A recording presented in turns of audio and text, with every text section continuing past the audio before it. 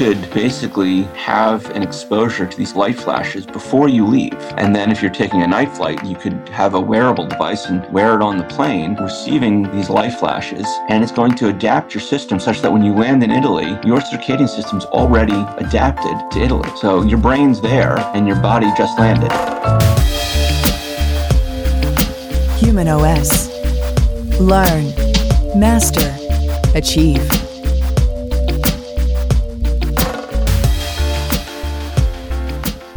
Jamie Zeitzer, welcome to Human OS Radio. Thanks for joining us. Thank you for having me. Obviously, Jamie and I know each other quite well. Jamie's one of my mentors in my PhD, and let's be honest, am I one of your best students? I have to say, the best graduate student I've ever had. Over 50? Only graduate student, but, you know, that's a different issue. Oh, okay. But amongst them, you are both the best and worst, which is quite impressive. Oh. Let's talk a little bit about your background and how you kind of got into sciences overall, and then what you pursued. And then we can talk a little bit about more what you do today and some of your current research. Sure. Well, I started in college. I went to Vassar, which is a small liberal arts institution in New York. And when I got there, I thought I was either going to be a biology major, an English major, or a major in medieval studies. And I ended up doing the biology major, figuring that later that would perhaps better pay the bills. But I took as few science courses as possible at that point, and mainly just took courses in the humanities. So that was good. It was a lot of fun. I enjoyed that very much. And you could have been a writer for Game of Thrones right now. You realize that? I know. It was a path, but I have to say my writing skills, I have the uncanny ability to write incredibly long, indecipherable sentences that are grammatically correct. I'm not sure how that translates to television. Well, perhaps this is the better path to pursue then. I think it might have been. I have to say that even in the humanities, I was attracted to courses in which we didn't discuss what the authors meant. We discussed what the authors actually wrote. So that was a plus for me. And then I went to Harvard for graduate school.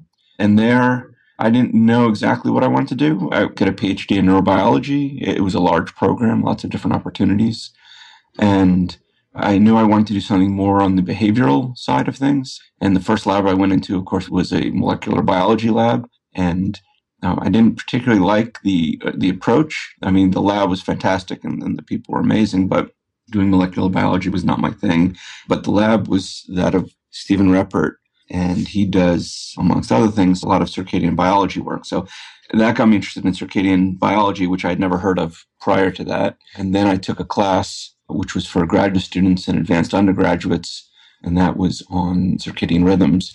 And that was co-taught, and one of the professors was Chuck Zeitzer, who ended up being my PhD advisor. And one of my classmates ended up becoming my wife. So it was a successful class, I have to say. I didn't know that little fact. Yes, I was not her TA. I was in the class together. So okay, so it was all, it was all above board. Yeah. Yeah, and then I joined Chuck's lab, and several years later ended up with a PhD in neurobiology, focusing on circadian rhythms. I followed my wife to the Los Angeles area where she was in medical school at the time, and did a 2-year stint in a neurology lab, looking at how the brain changes with epilepsy and sleep.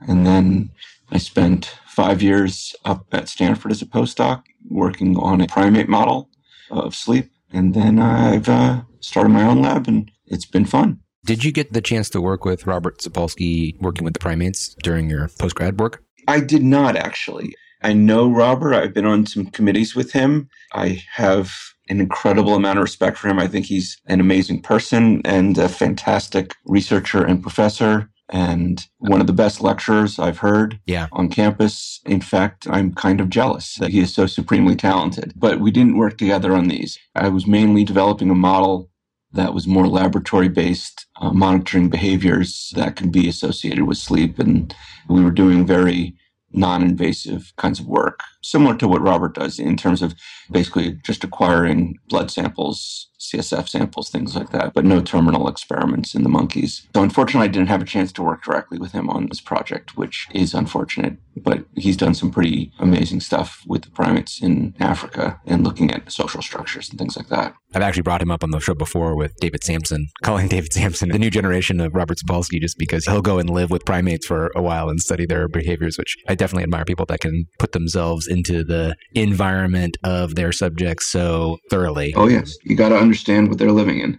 Totally. So over the course of that, you had studied circadian biology with Chuck Zeitzer at Harvard. And for anybody who's not aware of Dr. Zeitzer, he's one of the luminaries of circadian biology in the field. He's definitely done a ton to advance the research in that space. So it's a great lineage that you've been a part of there. So then you continued to work with mostly circadian biology work at Stanford in your postgrad and continue today. Yeah, it was a bit peripatetic. I did some stuff in sleep, some stuff in circadian, working with humans, which I'm back to working with now. I started working with humans and I took side trips in mice, rats, monkeys, cats, hamsters, fish. So I'm kind of an equal opportunity researcher, mainly using different species to answer specific questions when appropriate. And that's why we developed the monkey model. It was because we were particularly looking at hypocretin, which is a peptide that's found in the brain, but not in the blood. And we were working with squirrel monkeys, which are very nice monkeys. They're from South America, and they are one of the few mammalian species besides humans that consolidate sleep into a single nighttime period. So at least have the capacity to do so. And that made us looking at them as a model was very interesting, especially because hypocretin, we think, is involved in that consolidation process. Yeah. So describe what consolidation means for somebody who's unfamiliar with that term. Sure. So basically, if you look at most mammals, you might call them nocturnal or diurnal. Some are even called crepuscular, which means basically having maximum activity at dawn and dusk. Coyotes. Yeah, or even the house cat. House cats basically can be active dawn and dusk mainly, but the rest of the day it's kind of random whether or not they're awake or asleep. And if you look out in the wild, a lot of predators have that kind of activity, figuring that they can optimize finding prey at the dawn and dusk transitions. And when you look at non-crepuscular species, so nocturnal, diurnal, you basically find is that they can change the patterns of their sleep and wake. So if you look at, for example, a mouse in general is nocturnal, but if you provide them with various kinds of stimuli, they will change their pattern. And so there are certain mice where if you reduce the amount of food that they have, they'll actually become much more day active. There are other times where you can introduce stressors and their timing of their wake will become much more consolidated. So basically that when they're awake becomes much more continuous and when they're asleep becomes much more continuous. And there are various environmental pressures that you can apply. Their system is saying, well, I'm mainly night active or I'm mainly day active, but given the right circumstances and the right environmental or internal pressures, I'll change my pattern. And this is not really what humans do. I mean, humans are volitional in the sense that we can choose to be awake or asleep, or at least try to be asleep at different times of day. I mean, we've had plenty of people in my laboratory where you pay them a few $100s and they will gladly stay up all night. But our sleep and wake system doesn't work in the same way, in the sense that we have a period during the daytime that we're kind of programmed to be awake for a continuous stretch of time, and that we have the capacity to be awake for 16 hours without any sort of environmental stimulation. So if you bring someone into a laboratory, you don't tell them what time it is, and you don't give them anything fun to do. It's just boring, no sensory stimulation, nothing like that, and they're not sleep deprived. If that's the situation, you'll find that people will stay up for about 16 hours continuously before spontaneously wanting to go to sleep. And then when they sleep, they'll sleep for about 8 hours. And again, this is without knowing what time it is. And this is unusual in the mammalian world. Again, only humans and some New World or South American species of primates will do this. Yeah, it was interesting. A couple of years ago, that history professor from Virginia Tech, Robert Eckrich, was looking at historical texts, and he kept noticing this idea of a first and second sleep, or that's what he called it. So period where they go to bed, and then they wake up in the middle of the night. They're up for a few hours. During that time, they run around, tell stories, have sex, things like that. And then they go back to bed for a second extended period. And what people postulated on that, probably falsely, is that that is the natural human way of sleeping. The way I interpret it is that it was another way that humans can sleep that is probably natural as well, and probably related to the season. So if it's longer, dark periods, then you might fall asleep earlier and have that bifurcated sleep. What are your thoughts on that idea? I agree. I thought, Dr. Eckert, he was a very interesting set of ideas looking at that. And I agree with you that it's more related to the capacity of the human system to be flexible than it is related to kind of a pre-programmed default system. I don't know what the default is, but I think that it is another possibility. And I agree that it's mainly due to if you were living in the Middle Ages and you had access to fire and you weren't wealthy and you didn't have a lot of candles, when the sun goes down, you're going to go to sleep. And even if you look at etymology, you look at the word midnight. Midnight is the middle of the night.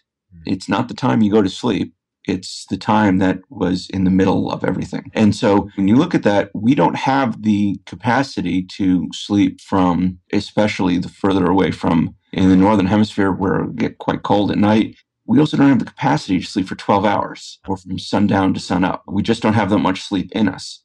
And so if that's going to be the case where you're going to try to go to sleep early, you're going to have to wake up in the middle of the night and do something. And again, it makes more sense to kind of wake up in the middle of the night and have an extended period of wakefulness in the middle of the night to kind of bifurcate that sleep, as you say, as opposed to trying to sleep for 10 or 12 hours and just waking up and having several minutes of sleep periodically.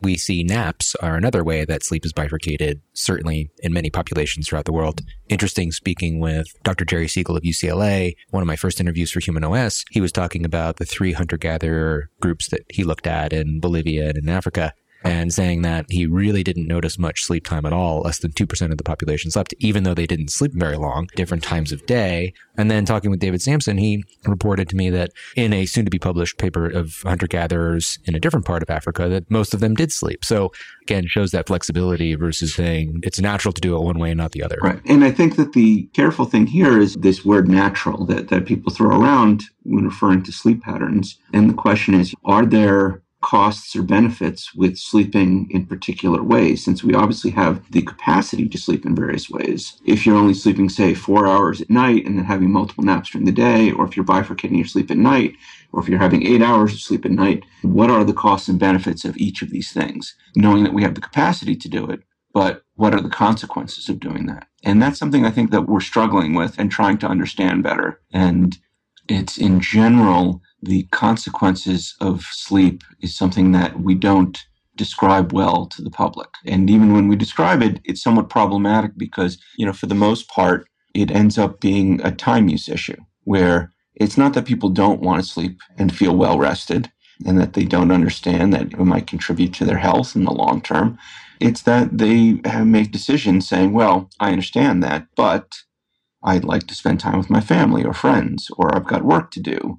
And so then the question is, when you're substituting sleep for another activity, what are the costs and benefits of doing that?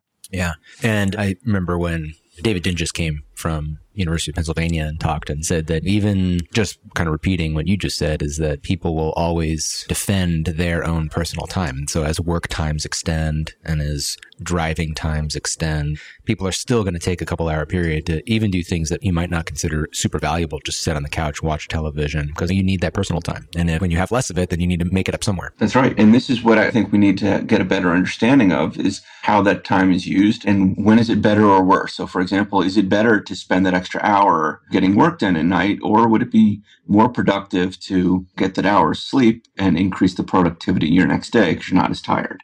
It's funny, I talk about the consequences of making that choice regularly to skip sleep and to do work. I call this modern day shift work, where people come home, they spend time with family goes to bed, and then they spend another couple of hours doing work. And one of the reasons why is you're probably getting bombarded by emails and distractions less during that period. So if you have to do some work that requires deeper thinking, it's easier to get that sort of work done. And there might just not be enough time to do it the next day. So there are real consequences to it. But I even personally choose to do that on occasion when the situation calls for it. I need to basically make the sacrifice, but I know what sacrifice I'm making. Right. And these are important kinds of decisions that people make. And I think it's our jobs as scientists, and ones that we don't necessarily do very well all the time, is to let people make those as informed decisions. Make this as an informed decision, knowing the field quite well. But I think a lot of individuals make it and don't understand what the consequences are of their decisions, both in the short and the long term. Let's say I go to bed 3 or 4 hours later than I usually do. But if I sleep as long as I usually do, then that sleep is going to be just as good as I got 8 hours, right? Or I got 7 hours, whatever I usually get. Let's say you usually sleep from midnight to 8, but you went to bed from 3 to 11. Same amount of time. Is that sleep as good as it was if you were sleeping during that regular phase where you usually sleep? It's a a good question, and we don't know the answer. We know that the sleep is different, but we don't know if it's as good because we don't know how to evaluate sleep quality. And people use the term quite loosely, both in public forum and in the scientific literature. It's a very poorly defined word. And we've been doing a lot of work on this issue of sleep quality and been thinking about this quite a bit. And I think that the only kind of sleep quality that we have a handle on is sleep quality from a subjective perspective. So basically, if you wake up in the morning and I say, Dan, how'd you sleep? You'll have an answer. And it could be good or bad, but regardless of what happened during your sleep, that's how you feel about your sleep. And that's the only aspect of sleep quality at the moment that we can really understand. And we actually just did a large analysis of 1,500 people where their sleep was recorded. And this was using polysomnography, which is kind of all these electrodes on your head, and asked all these questionnaires and poked and probed, and then associated that information with how they claimed their sleep was from a subject or a personal perspective. And what we found out is that all the stuff that we're recording, the signal might be there, but it's not something that we standardly can derive from those data. So basically, all the stuff that will happen in a sleep lab tells us very, very little about sleep from a subjective or personal perspective. That's so interesting. I really think that going forward, that's the first frontier to capture, is if we can identify what makes someone say they had a good or a bad night. Once we identify what that is, then we can then proceed and try to change that. Do you think that has to do with the resolution of current sleep measurement? So polysomnography in a sleep lab. If you had greater resolution with something like MRI or something, do you think that that signal is there, but we just are above it right now? I think that the signal might be there. I think that the resolution is good. I think that much of it rests on historical accidents, I would say. So when we look at sleep, we tend to group it into 20 or 30 seconds at a time, and then say what happened during this 20 or 30 seconds, and then we can stage it. So the typical way to stage it is to say you're in non-REM or REM sleep, REM being rapid eye movement sleep, where your body is basically paralyzed and your brain the activity is very similar to what occurs during wake. And then in non-REM is a time when you have a lot of synchrony between groups of neurons. And then non-REM can be divided down into different stages, 1, 2, and 3, and there are different kind of characteristics in each of those stages, but there's no 30-second time constant in the brain. This 30 seconds was used because it's what looked good on a piece of paper when this stuff was being recorded. And it was easy to understand, but I'm not sure if that's the appropriate way to describe or quantify what's going on in sleep. And there are various other techniques, and we actually did something called power spectral analysis, where you basically look at where the oscillations in the brain, at the speed of these oscillations. And when you look at it that way, it actually, much to our surprise and disappointment, really didn't contribute either. But I think there are other signals in there that we might be able to detect. And I think it's important going forward. And then, similarly, when you look at sleep functions, so if you look at, for example, how good is sleep working with consolidating memory, or how good is sleep working to restore energy in the brain, or how good is sleep working to clear out cellular debris out of the brain, all of these things are functions of sleep that I would say are equally, if not more so important than the personal subjective quality of sleep. And we have no idea how to capture that part and to say whether or not these are happening more effectively or less effectively in people. Could you give us a general description of circadian biology and circadian rhythms? Sure. So circadian rhythms are near 24-hour rhythms. These are ubiquitous in nature. Every living organism that has been studied on the planet Earth has a circadian rhythm. This goes from humans all the way down to single-cell organisms that don't have a nucleus. Everything has a circadian rhythm. So it's an absolutely fundamental part of evolution in life. So again, there's these 24-hour rhythms. It's an internal clock, and this internal clock can do several things. One is that it coordinates different cellular events or different physiologic events, different things going on in the body, depending on how large an organism you are, in time. So it makes sure that things happen at the same time. It also synchronizes what's happening with internal time to external time. Now, at least in modern days, what it means is that if you travel, and all of a sudden your body ends up in a new time zone and you start going on a different sleep-wake schedule, this internal clock will synchronize with the external light-dark cycle that you're on. And the other thing that it does that's really of critical importance is that because it's able to keep track of time, it allows for predictive physiology. And so it allows the body to anticipate that things are going to occur and then respond prior to their occurrence. So, for example, one of the things that is the timing of which is strongly controlled by a circadian clock is the timing of cortisol production. So cortisol production does lots of things, but one of the main things that it does is that it frees up glucose for you to use, and it actually starts to rise. So cortisol has kind of a sinusoidal rhythm, and it's lowest during the night and starts to rise a couple of hours before your anticipated wake time. And so basically what it does is it's anticipating when you're going to wake up, and it starts to free up glucose in anticipation of that event, because you need lots of glucose when you wake up to control blood pressure, amongst other things. And so instead of responding to waking up, it's predicting that you're going to wake up. And so this is an example of this predictive physiology. And there are some classic studies in bees showing that they can basically know when different flowers are going to be open and ready to have their pollen taken at different times of day.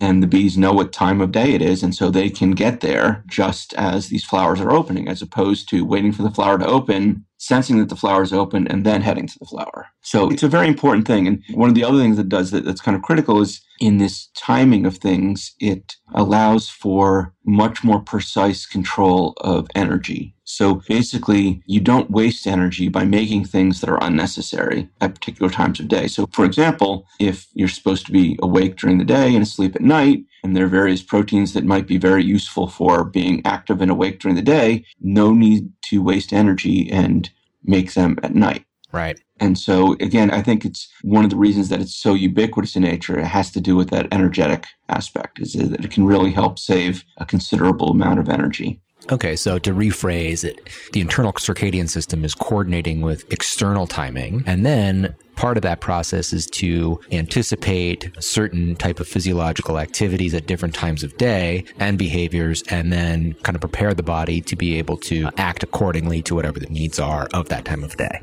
Mm-hmm. Cool. So what are the signals that our circadian system responds most strongly to? Well, the circadian system, to remain synchronized with the outside world, basically responds to light.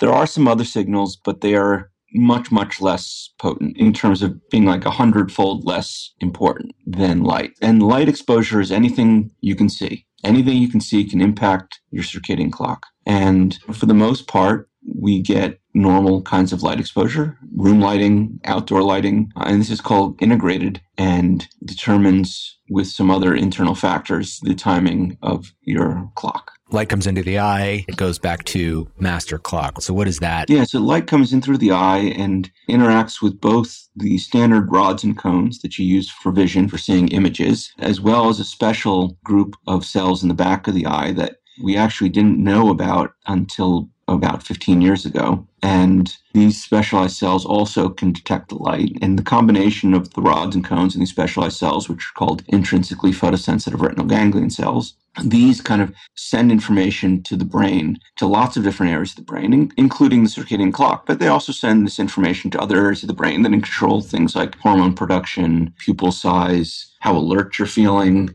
So there are other functions of this light signal, but when it sends it back to the circadian clock is located in a nucleus called the suprachiasmatic nucleus. It's a very small group of neurons. There are about 10,000 neurons on both sides of the brain. And in this small group of neurons, this is where the circadian clock is located. So each one of these neurons can act as a clock independently. But what happens is that these 20,000 neurons in total all fire synchronously together and are highly coordinated and have a kind of a singular clock output. And so that's where all of this action is occurring. And the SCN, or the suprachiasmatic nucleus, is in the hypothalamus of the brain.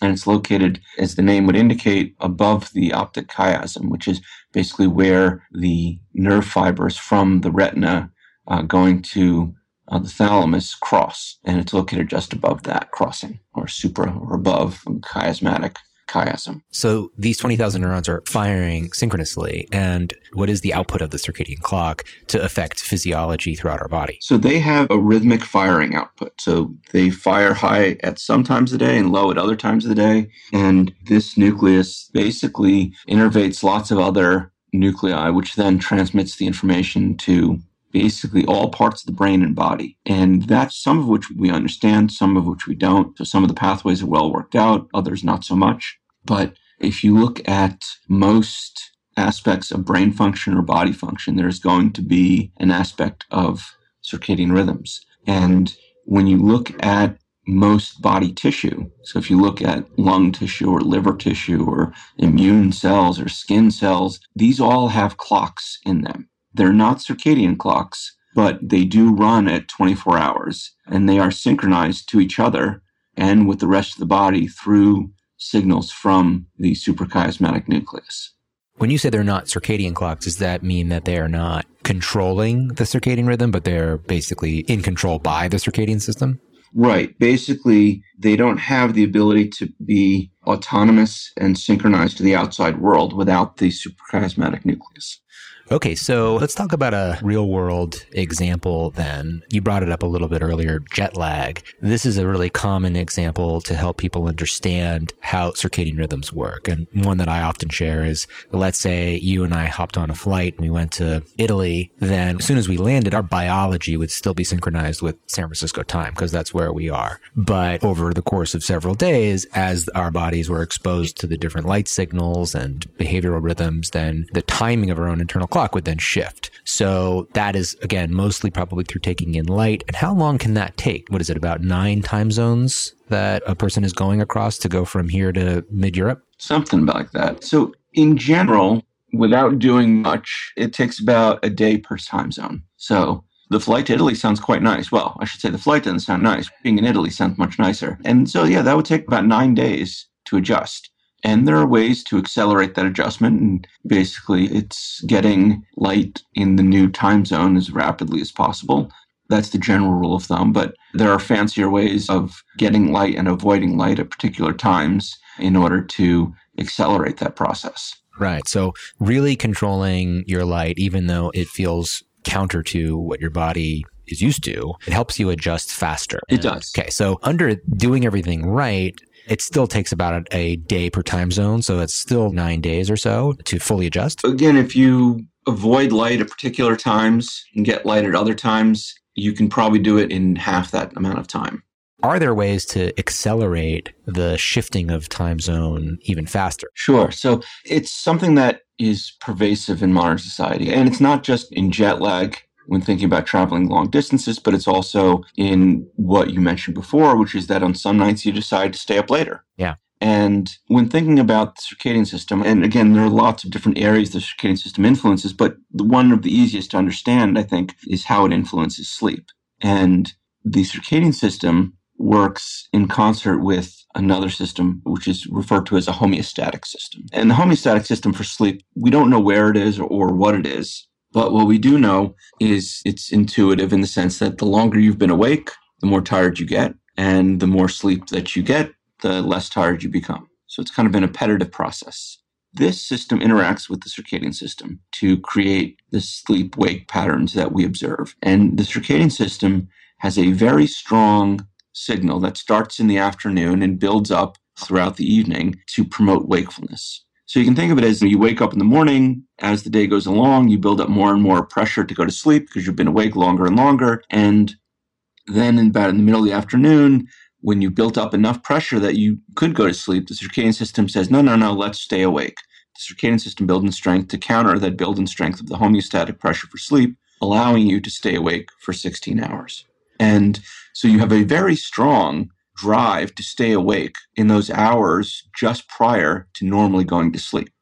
So anyway, that's kind of background for this. So the reason I mention that is because when you decide on a given night to stay up later than you might normally, by exposing yourself to light when you're doing your work, you've actually dragged your circadian system to a later time point. And then on the next night when you want to go to sleep, you're now trying to go to sleep when your circadian system is telling you to be awake. Right. And so then it becomes difficult to go back to your old schedule. And people have described this as kind of a social jet lag, which usually they're describing more on weekday versus weekend shifts, but it also happens within the week in a lot of working people. And one can argue that this is not good, but the point is that this is modern society, and it's going to be hard to turn back the clock on this. So getting then to your question then about how can we accelerate this adjustment, we're talking about light exposure and how that adjusts circadian timing. And light exposure can adjust circadian timing in a way that is dependent on when the light is given. So in general, light given at the beginning of the night, just prior to when you go to sleep or in those first few hours after you would normally be asleep, delays the circadian rhythm. So what that means is that things that would occur today after being delayed are going to occur later tomorrow. Right. So if you normally go to sleep at 11 and you experience light that would delay your system is going to want to then go to sleep at, say, 12 the next day. So you stay up late one night doing work because nobody works in the dark, or most people don't, then you're getting light exposure. And that light exposure at a time when you usually are not exposed to light gives your circadian clock more of a daytime signal, and the body is trying to adjust to it. So it shifts the clock. That means that your alertness rhythms are off the next day. So they start later and they end later. That throws you off. So if you had to do this and you didn't want your clock to shift, what would you do at night when you're working? And then is there anything else that you could do to minimize shifting, even if you have to stay up late? Sure. So there are kind of two strategies that are generally successful in this way, and they both revolve around light exposure. And the first is to understand the light that you're getting at night is viewed by the circadian clock in a relative way. It's saying, how bright is this compared to the light that you've gotten during the daytime? And so if you go out and get a lot of light during the day, it'll minimize the impact of that light at night. The other way to do it is to play with the spectral or the color content of the light that you're getting at night. And this has proved very popular amongst many people, at least in the Bay Area, where they use a program like Flux, or I believe Apple now has integrated this into their current operating system. Night shift. Yeah. So where they can basically change the spectral output of your device to kind of minimize the short or the blue wavelengths that are coming out of it. And the blue wavelengths are interesting because they don't contribute very much to high acuity vision or that precision vision that you need for reading, but they do have a very strong effect on the circadian clock. So by dropping out those wavelengths, you can still have good vision to see things, and you minimize the impact of that light on your circadian rhythms. I think a lot of people are aware of that. You can minimize the impact of light at night by pulling out the blue light, and you can do that with filtering it with either a program like Lux or the program like Night Shift, or you can wear blue filtering lenses. Sure. It doesn't obviate the entire effect because there are other receptors in the eye that are also responding to light intensity. So you also want to keep the light basically as dim as possible. Is that right as well? I think so. In general, the light isn't particularly bright from a screen. It looks bright, especially in a room which is dark. A light from a computer screen can look quite intense. In actuality, it's not that bright. And I usually have much more caution for content and activity rather than light. So what are you using your electronics for late at night? Yes, the light is going to have an impact, but also if you're up and you're doing things that are going to increase your stress level, make you anxious, make you depressed, these are going to impact your ability to then fall asleep.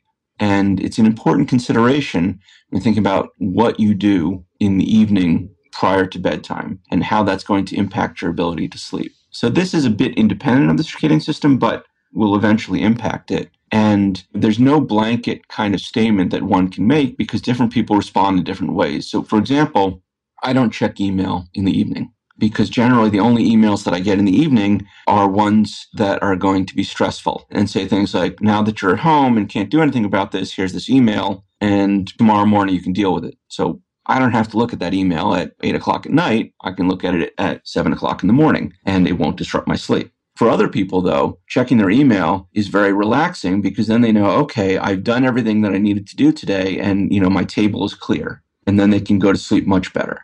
So it very much depends on what you're doing, the content of what you're doing, and how that's going to impact your sleep. And sometimes the light that you're getting, even if it's dim, is going to impact your circadian system. It has a direct effect as well of alerting your brain, making it more difficult to fall asleep. But that might be offset by the comfort that you're receiving from checking on your email. Now, it's not the best strategy, but it's one that many people do utilize. I think that's a really important point, is that you can think about the inputs, but people are individuals. They perceive things differently. You gave a great example. You like to say, hey, I'm going to shut it off now because in the mornings when I can do about it, so I'll just hit the ground running. Other people like to feel on top of what's there, and that's stress relieving. So it's how you perceive things. Cool. So going back to the circadian system. Yes. You said there was two strategies. So there's one, which is looking at light at night. And then is there anything else you can do to also prevent the shifting if you're getting, again, light at night? Sure. So the other thing to do is to compensate that light with other light. So strategically placed lighting. So as I mentioned, light early in the night will delay light in the morning prior to waking up. And when you wake up,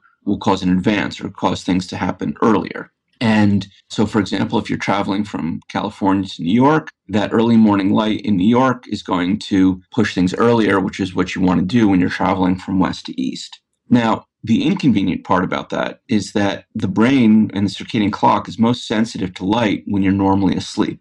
And so one strategy that people have used is basically to change your sleep-wake timing. And for example, you get up early and you get exposed to light when you need the light, but that kind of truncates sleep, and it's a difficult thing to do. You can do it, and people do, but it isn't the easiest strategy. Whenever you're asking people to change their sleep pattern, even if it has direct benefits, it's often problematic in getting them to do this consistently. So we've been working on something which is a bit of an alternative strategy, which is giving light to people while they're asleep.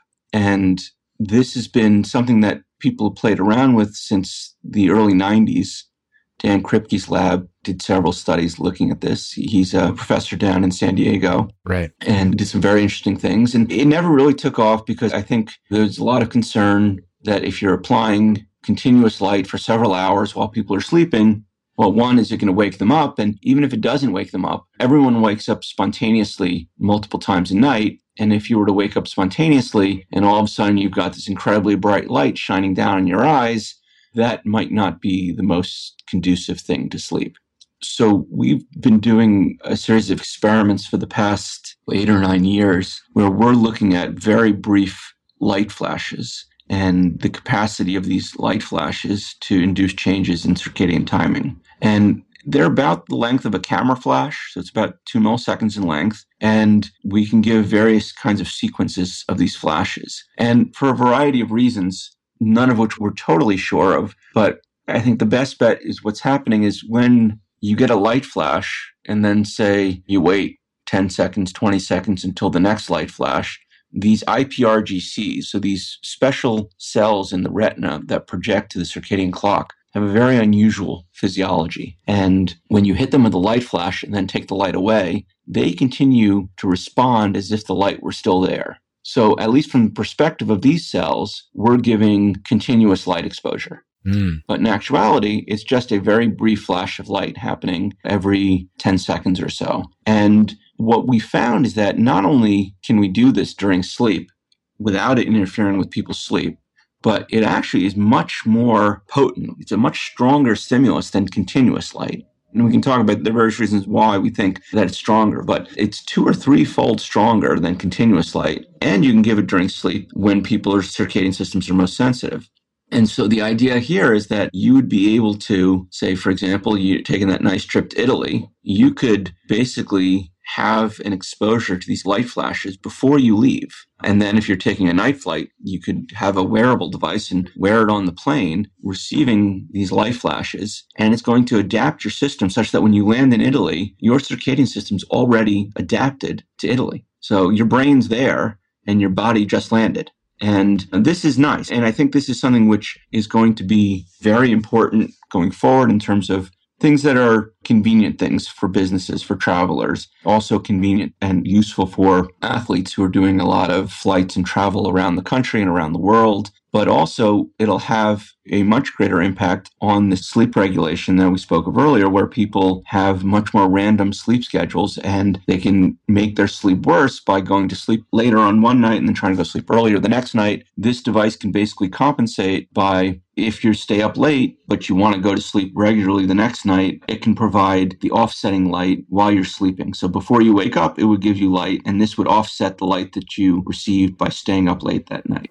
Without causing you to truncate your sleep and get 5 hours versus... Exactly. So you don't have to change your sleep pattern at all. This would just occur during sleep without impacting your sleep. So let's do a crystal clear scenario. I'll give you an example of something that I've experienced pretty regularly. I'm going to New York. I'm going to give a presentation at a company or a VC fund, and I'm presenting at 8 a.m. So in New York, 3 hours later, that's different time. I'm actually having to then present and get up at a time when physiologically I'm most sleepy across the day. Right. Being in San Francisco, how would I use this technology to then help myself feel more alert when I arrive in New York? I'd have to present at 8 a.m., which is 5 a.m. my time. Sure. So for example, let's just say you're going to fly out on Thursday morning and arrive Thursday afternoon and then give that presentation Friday morning. Sound reasonable? Yep. All right. So on Wednesday overnight, you would get exposed to light flashes that would help you basically shift your circadian system from California to New York. Starting at what time would I start to get the flashes? About 2 hours before your normal wake time. Okay. So not 3, even though that's the time zone. You want to do it gradually? Well, it's not that. It's that we can get basically a very large change by just doing 2 hours prior to you waking up. So I usually wake up at 7. Right. So between 5 and 7 on Wednesday, you get the light flashes. Your brain's going to start then shifting to New York time at that point. Then Thursday night, you're probably going to have to get up early to get to that airport. And it's going to be easy to do that because your brain is already in New York or pretty close to New York at that point. Yeah. And then you're going to get on the plane. And so your plane might be leaving SFO at 8 a.m. So you got to get there at 6 and you're waking up at 5. But 5 o'clock already, that's okay because in your brain, it's not 5. In your brain, it's 8. And have you looked at how disruptive the light flashes are compared to continuous light? So we haven't compared continuous light during sleep. We have searched quite a lot to whether the light flashes are disruptive. And I have to say they can be disruptive in some people. Some people are very sensitive to external light, and any sort of light that they receive is going to be disruptive to their sleep. This is definitely the minority of people. In all the people that we've tested in the laboratory and that we've tested out in the real world, in general, we have fairly high acceptance, and we've actually just completed a trial in teenagers where what we're trying to do with them is enable them to go to sleep at an earlier time. So we give them this light stimulation late in the night prior to waking up to move their system to an earlier time. So that way, when clock time in California is 1 o'clock, their brains are already going to be ready for sleep because their brains are going to be thinking that it's already 3 or 4 o'clock in the morning. So that's really exciting to me. So teenagers undergo something called delayed sleep phase syndrome. So they want to stay up later and wake up later. And because they're still growing, they still need a lot of sleep, 9 hours in bed. School start early. So you have this condition where they have more alertness later at the night. They have to get up for school early in the morning. And so because of the natural amount of sleep that they need, a lot of them are chronically sleep deprived. That's right. And so we've been able to basically get them an extra 40 minutes of sleep per night using this. And when we started this, I have to say, I went in a bit naively thinking that they actually wanted to go to sleep earlier. But we had to convince them that going to sleep earlier was actually an okay thing to do. So the first thing we did was basically just piss them off because we just gave them a system that made them get tired earlier but not go to sleep earlier. And then we worked with them to try to convince them that it was actually okay to go to sleep earlier. And now, again, we're getting fairly consistently an extra 40 minutes of sleep. And this is a system that we're constantly optimizing. And I was a bit disappointed that it was only 40 minutes. I was hoping that they'd get closer to 2 hours, but hopefully in the next iteration, we'll get even more from that. So it sounds like pairing this sort of technology with some education is better than the technology by itself. In teenagers, definitely so, because there's going to be the motivation factor. One of the things that I like about this, at least for the business traveler or the athlete or just the general adult who has an erratic sleep schedule, is that it's a passive technology. You don't have to do anything except tell the system when you want to get up or where you're going to be traveling to, and it will figure out the rest. You don't change your sleep schedule, it'll change it for you. It applies the light during your sleep. You don't have to change anything about that. One of the things that we've been doing these kinds of light-based therapies for many years, and compliance is always an issue. So a standard light therapy for someone who wants to go to sleep at an earlier clock hour would be to get up earlier and to sit in front of a very bright light for a couple of hours. No one wants to do that. This is not something that people really want to do. And there have been some clever adaptations in different populations. I've seen both for in older individuals where you want to get them extra light, and in kids when you want to get specifically timed light. They've actually flipped large computer screens horizontally and made them into a table that people can play on. So some older people can play mahjong on it, and it gives them extra light from below. So where they're looking at, or they do it as a table for kids, and they can do drawing on the table. Right. And all that light is then coming right up into their eyes, and it's a much more effective strategy than, say, putting it on a table and say, well, you got to look at this light continuously for a couple of hours for it to have an effect. Right. Maybe effective, but not practical. That's right. And so that's why I think there's something like these flashes during sleep is, in fact, more effective than the continuous light and exceedingly practical. And we've been working with a group of students who are looking to commercialize it. And I don't have any financial interest in this, but I do have personal interest in it because they want to basically turn this into a wearable device. And I think that that's one useful form factor. And then some people don't like wearing things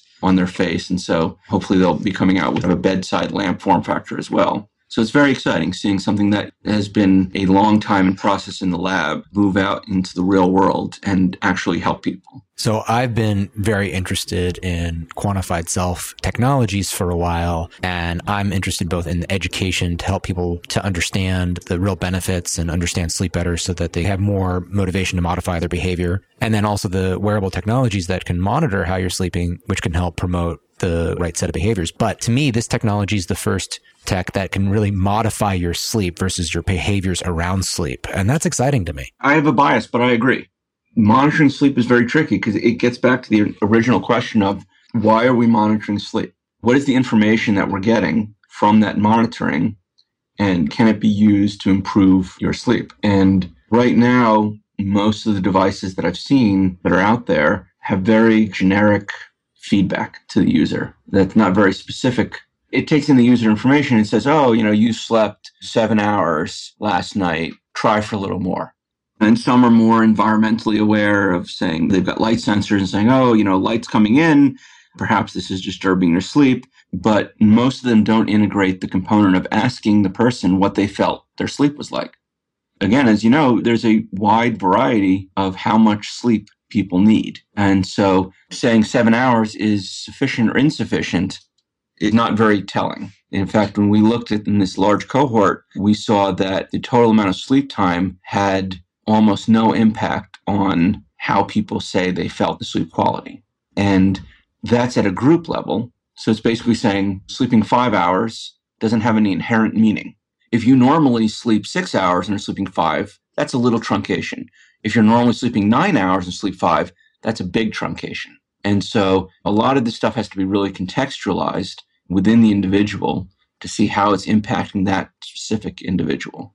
And I'm curious too, when was the question, how well did you sleep, asked? So it was the morning that they woke up after the sleep recording. Within an hour? Oh, yeah, a few minutes. So that's a confound too, because sleep inertia. Sure. I know that some people don't really become alert until an hour or later after they sleep. So they got a great night's sleep, they feel sleepy, but then they have a different quality of alertness over the course of the day than if they got, let's say, 5 hours. And they might feel similar to 5 minutes after they woke up that they did when they got 8 hours, but they do feel differently an hour and later. For the rest of it's definitely true. There's the time course of sleep inertia.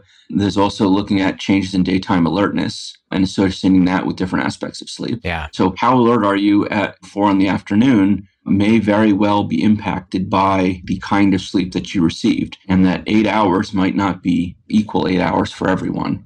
So again, all these things have impact and really, I think, speaks to the universal impact of sleep on pretty much all functions in the body. Right. Well, that's really exciting. I think that oftentimes you can see technology overreaching, misused. Even the less sophisticated technologies that are around now, I think have a place when they're viewed correctly. But seeing this, it feels to me like it's a really true advancement not only could you use it if you are regularly traveling across time zones to be more alert, both where you're going, but also when you return, but you can also use it for the quote unquote social jet lag, which is staying up several hours later, being exposed to light than what you usually do. So you're not traveling time zones, but essentially you're promoting that through your behaviors. And then also for teenagers who have delayed sleep phase, and even adults that have that as well, the tendency to have delayed sleep phase where you get this light exposure, these pulses of light earlier in the morning, and it helps them feel more alert during the day and sleepier at more reasonable times in the evening. Tons of application, definitely athletes, like you mentioned. Very exciting stuff.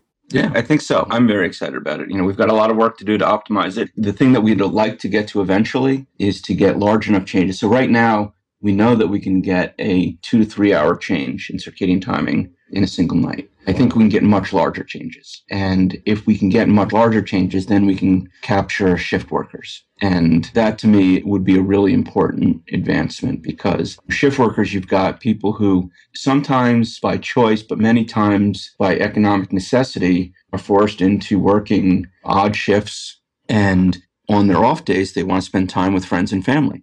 Right now, we don't have the capacity to switch people 12 hours in a single day. Yeah. And if we could do that, I think that, again, would be extremely helpful. So much of shift work is absolutely necessary work for our society. Police, fire, emergency, first responders. So if this technology could help with that as well, that has a major positive impact on society. I think so. And this is really where we're going with this. And that's what I'd like to see, is that kind of impact and that kind of change. What is the name of the company that is commercializing this technology? They are called LumosTech. LumosTech. Yeah. They were Stanford-based postdocs. Some have left. Some are still here, and they were just part of a program that tries to commercialize things that were invented at Stanford. And this technology was invented by a colleague of mine who did some work in mice. So I'm out of the financial loop for that, but to me, it's far more important to see this kind of thing be done right and be done in a way that can impact society. I love that about Stanford. There's an entrepreneurial spirit of Silicon Valley has certainly influenced Stanford. And so they are thinking, how can we use the technologies that we're discovering here to benefit the world in some way? And I think that's how it should be. I think that's great.